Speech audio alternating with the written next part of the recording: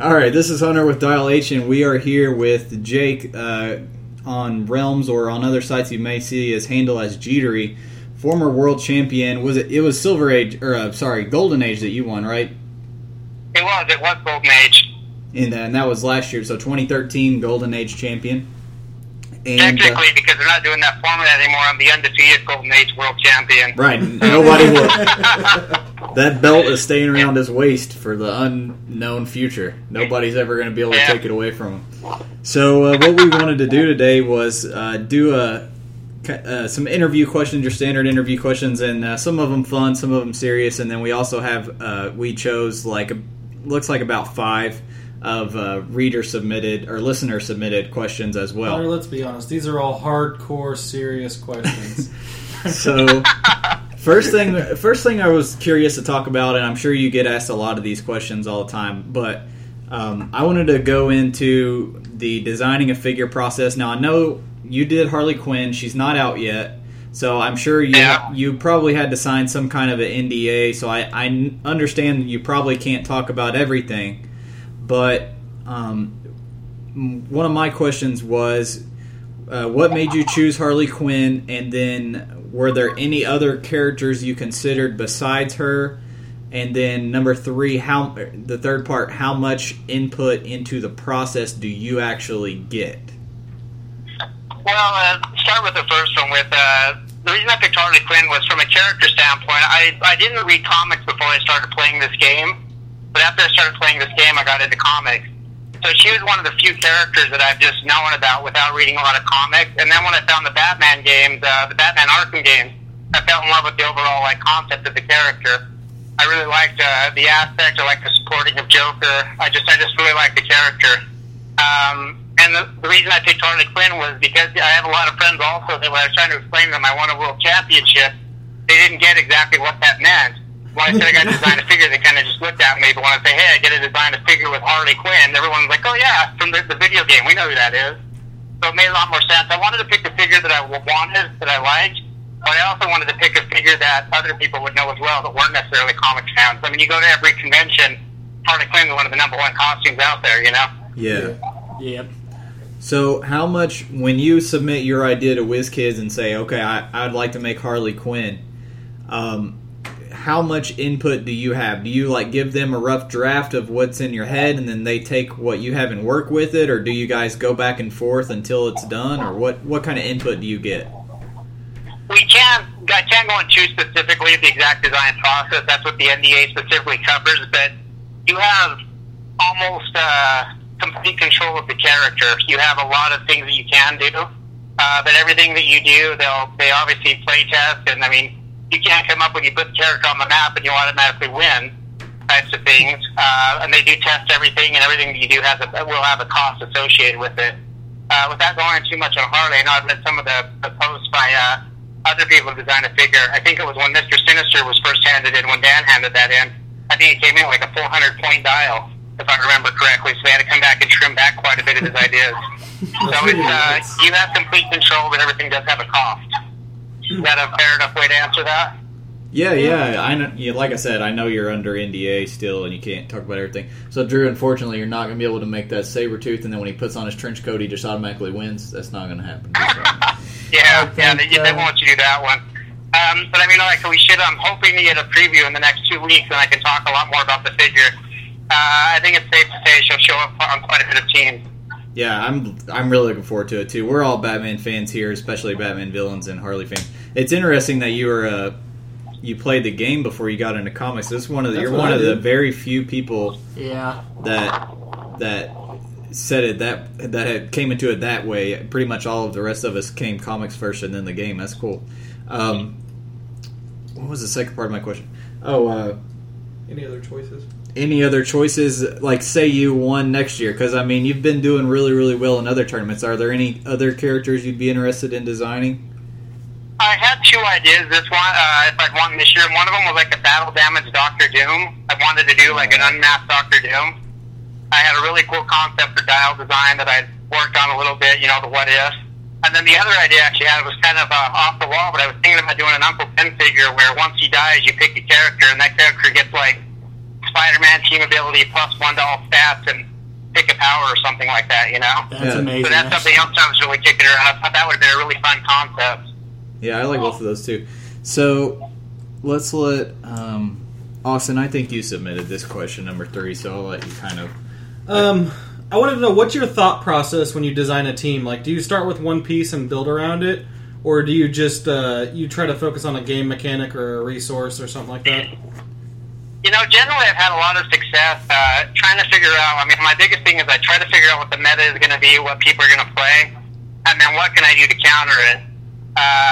That's really most of my thought process right now. It's, you know, if everyone's going to be showing up with, you know, this resource, how can I get around that? If everybody's going to be coming up with that, how can I get around it? Initially, when I came up with the triple cop car idea, the big reason was there was a thread and everyone's complaining about how you can't beat a JLA base, and I threw this idea out. I'm like, well, what if you just triple for flex down its damage, then working together doesn't really hurt as much? That's true. And, you know, a bunch of people know that's stupid, that's a dumb idea, and then the idea kind of went from there. Well, how can I figure out a way to triple for flex down this you know, these team bases for Worlds last year? And that's kind of where the idea came from. You know, when I did like the 2 Lydia Malore teams, same thing was, you know, what can I do to counter resources and stuff like that? It's always trying to figure what you expect to show up and then what you can do to beat that, you know? It's, you know, I've never been one to really play what everyone else is playing. I've always tried to come up with my own idea, my own teams. It's funny, though, that once I come up with something, I played the Black Talon, Shatterstar's Death Patelis team, or I came up with that at Origins. And I think so far between Gen Con and Dragon Con, I've had to play against it 7 times now. So it's interesting when I come up with ideas and then, you know, you sit across from the table with it. You know, you see other people taking your ideas and amending them and working on it. So it's been really interesting to see how people have followed what I played. Are there any?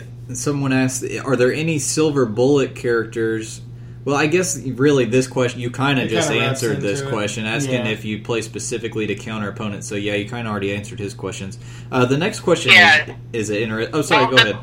Well, the thing about the meta that's interesting to me is, I mean, anybody can go out and find teams online. There's nothing wrong with that. But you start seeing teams that start picking up a lot of steam, like Iron Pharaoh teams, things like that. It's, well, what can we do to counter that Iron Pharaoh? What can we do to get around that? And that's really what, you know, where I really like to see more people team build. Because to me, what they're part of going to some of these big tournaments is, what did this person come up with? What's the idea that they came up with, you know? I like to see that. It's frustrating sometimes when half the field is playing the same figure. But I don't know, I think the game is pretty healthy right now, though, overall. There's a lot of Silver Bullet figures out there, and there seems to be even more coming out with each set. Mm-hmm. Yeah, I fully agree. I think, and there's still a lot of potential with the ones that we've gotten that have seen some play that haven't gotten a lot, haven't really fully been fleshed out, like Phantom Girl, for instance. You know, and there's still, we have enough tools, I think, that even as strong as entities are, I think people don't need to worry too much about the health of the game, but that's a long discussion. You know, the entities are an interesting thing, you know, because resources obviously take so many points off the map, and then you add entities on top of that, and even more points off the map. There was a guy, I think, that made it to top 4 at Gen Con, and his team was Iron Pharaoh and Lydia Malore. Had 189 points in figures on a 300-point map, or 300-point game, and he still somehow made it into the top 4, you know? Yeah. That was interesting to me, that people are, you know, keeping so many figures off the map. I mean, obviously did well for him, but I don't know if, you know, one resource and 270 points of figures is worst option right now, you know? Yep. The next question is a really good one. What maps do you feel, what maps in specific do a good job of playing to certain team styles, like, and then vice versa, what maps would you consider are important at negating certain team builds? Like, say, for instance, Pacific Ocean, you know, keep that with you to get to help against barriers. Like, are there any specific maps that you kind of make sure you always have on you for certain reasons? There's I believe it's OA. Is that what it's called? The one with all the barrier from the Green Lantern Starter Pack. I think it's an amazing map because you can't get Alpha Strike with the majority of the teams because of all the barrier. Is it ranks or something like that? Yeah, that's what ranks. Okay. Yeah, that's I know it's on the opposite side of the Green Lantern battery map. Yeah. That's an amazing map, though, because that stops a lot of Alpha Strikes. I always carry that map with me. Another map that I've really grown fond of, again, is the Crucible for Teen Titans. I like to put a power battery up next to it because it's a colossal figure. And then technically you can actually use that as one of your walls, hide up on the elevated. There's a lot of stuff you can do with that map. any map that gives you, access to elevated terrain right away is a big benefit, because there's so many different figures out there now that can ignore hindering, they can ignore blocking. But we're not seeing very many characters. I think Banshee and Anarchy are the only two I can think of right off the top of my head. I know there's a few others that actually ignore elevated terrain as well. I mean, we're still in the age of an alpha strike. I mean, because there's still a potential threat of it. And anything you do to help negate that, and elevated terrain is a really big one. But I always try to have a couple of maps with elevated terrain to help me out with. Is that one where it has level 1, level 2, level 3, and one person starts out at the top of 3 and one person starts at the bottom of 1? No, it's the one that it's the Teen Titans map that has the lava on it. Okay. Oh, I didn't even think about that. I forgot that had different elevations on it. And since you can put your barrier, you can put your power battery in the starting zone, you can actually put it up against one of the elevated terrain, and you can completely block line of fire to a lot of characters. That Bizarro Headpool entity, Star Sapphire team that I ran, actually that was the map of choice for that one, because I could just use the power battery and hide up there with the wall, and just basically take a pot shot and then run to the other side of the battery and take a pot shot, and just keep away. Because especially if they weren't a flying character, they're going to run all the way around the map now to get back over to me if I'm on the other side of my barrier. Well, I could use Entity and Headpool to heal back up in the meantime. So it's a pretty brutal little combo that I'd come up with on that map. So as you said, well, I'll let Drew, you need to get in on the action. It's really thrown me off that you haven't spoken very much for an episode. How you doing? Drew Alderson, this guy's on a podcast. Jake, I don't know if you're aware, this guy's on a podcast.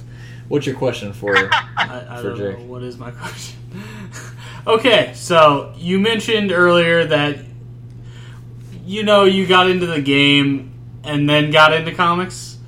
What are your favorite comics now and your favorite pieces from them?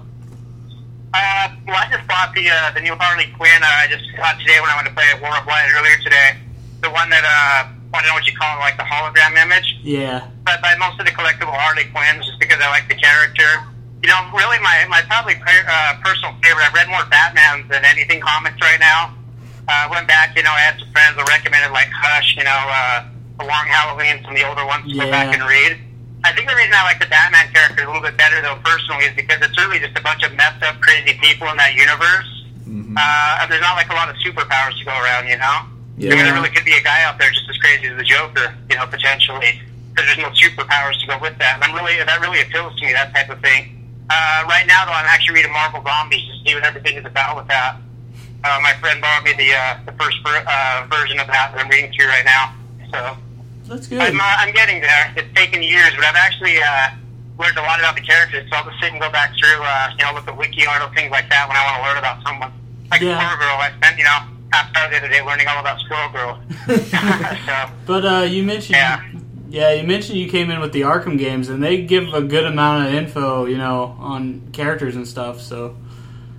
Yeah, well, I actually first started playing the game clear back in Legacy.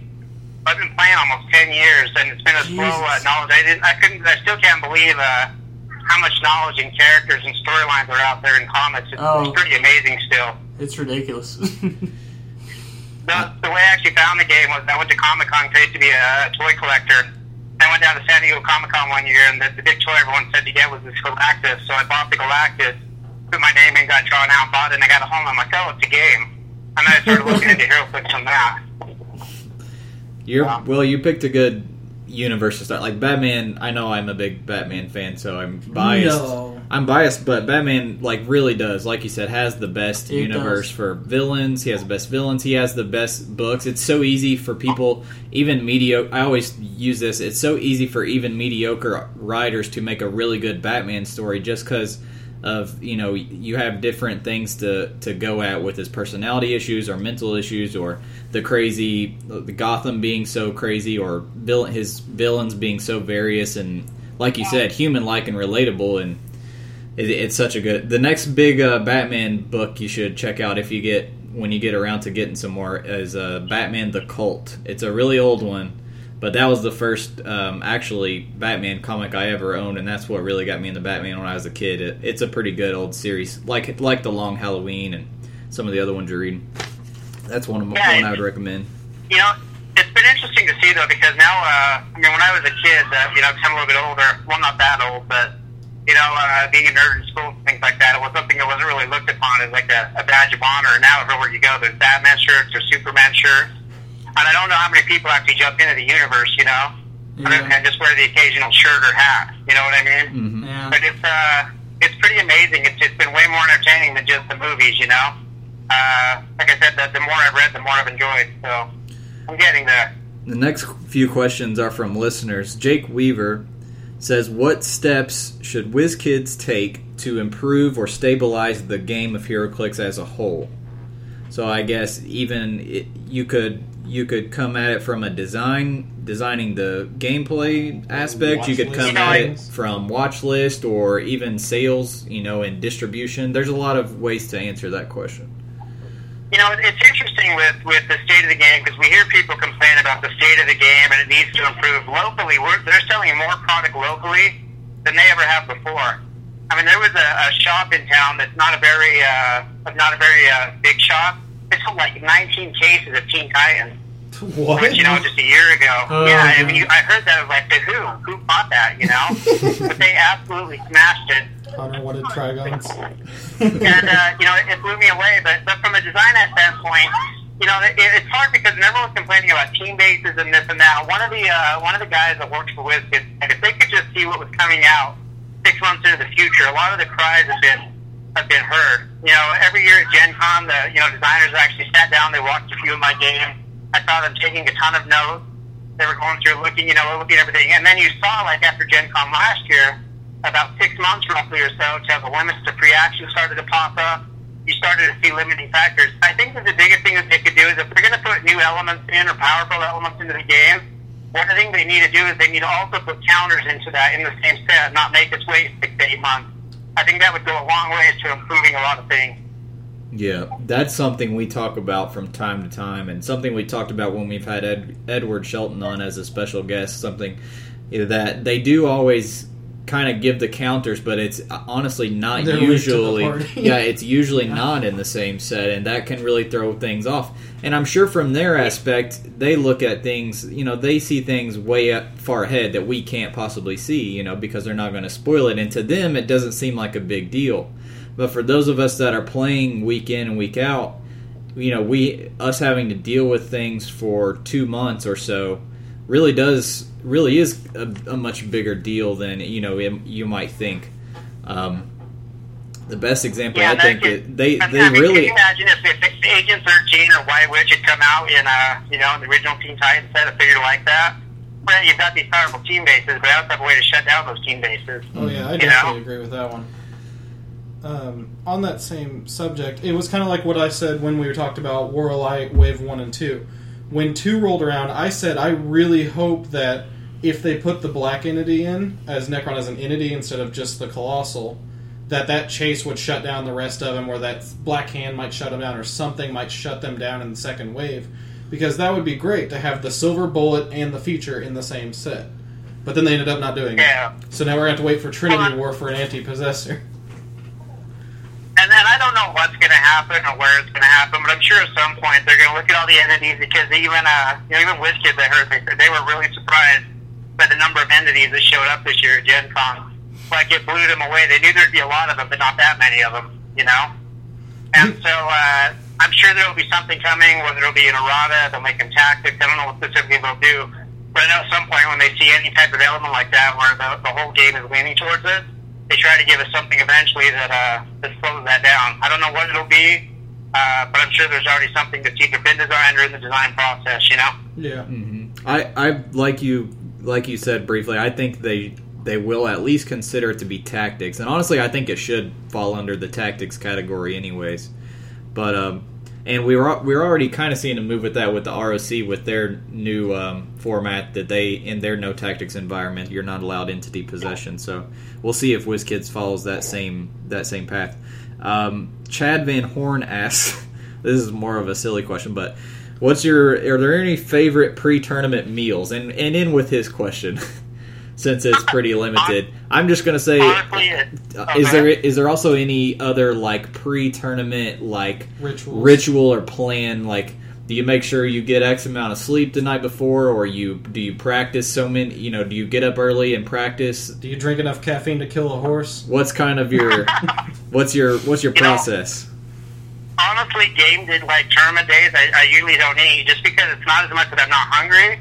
I just usually get up, because most of the big tournaments I have to travel to, most of them have like coffee, and they most have a cup of coffee. And the biggest thing I really do is I just try to show up, 5-7 minutes before, because I don't want to sit there and psych myself out by looking at everybody else. You know what I mean? Yeah. Because everyone's got that look. What are they going to pull out of their box? What's the team that they built? What did they come up with? Oh, man. I don't like to get there too early.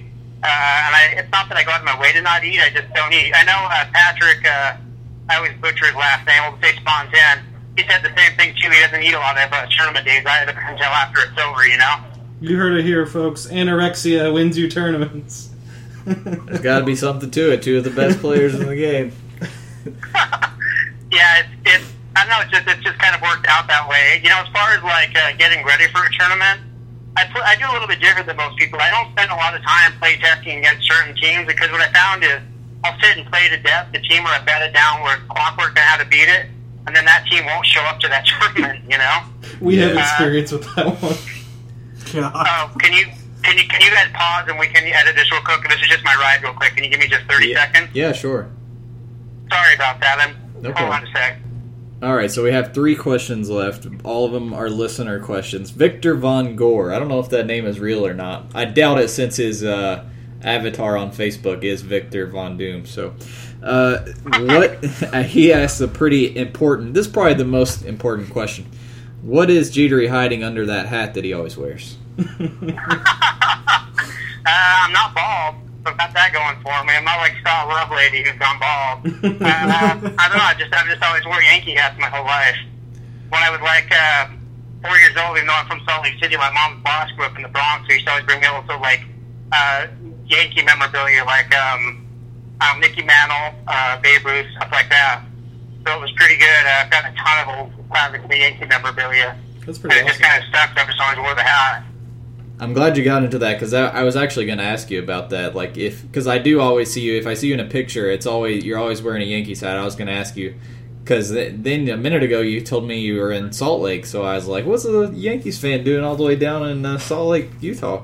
Yankees hat. I'm older. I'm not that old, like I said, but not old as Georgians too and those guys. But one thing I know it's always stuck with me. I've always been a Yankee fan. It's just something I've always liked to do, and I was always a big fan of Jeter, so when I was looking for a handle, I just kind of stood out and made sense. I've used it for the last 10 years.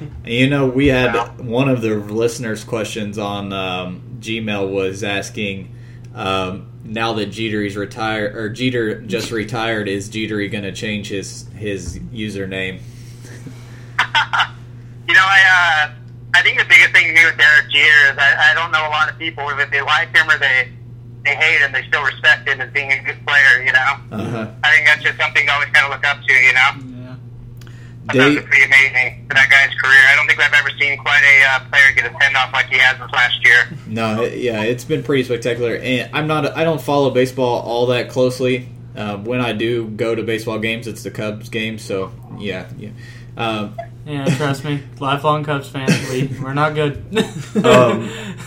But yeah, Jeter's been spectacular. Dave Anthony, reader, asks, or listener, I keep saying reader, what are some of your favorite feats, and are there any good special power translations of them nowadays? Feats from way back. Fortitude used to be a really big one, which the Gauntlet basically gave us, which was a big one. I really used to use Fortitude quite a bit. In Contact with Oracle was another really good one, which they've tried to translate a few times in Oracle figures since Legacy just hasn't worked out. Protected was another big one. But I think my all-time favorite feat going back had to be Trick Shot. There's just so much you could do with that power, Yeah. And now we finally got it with improved targeting. They basically gave us Trick Shots in 2 different ways, Yep.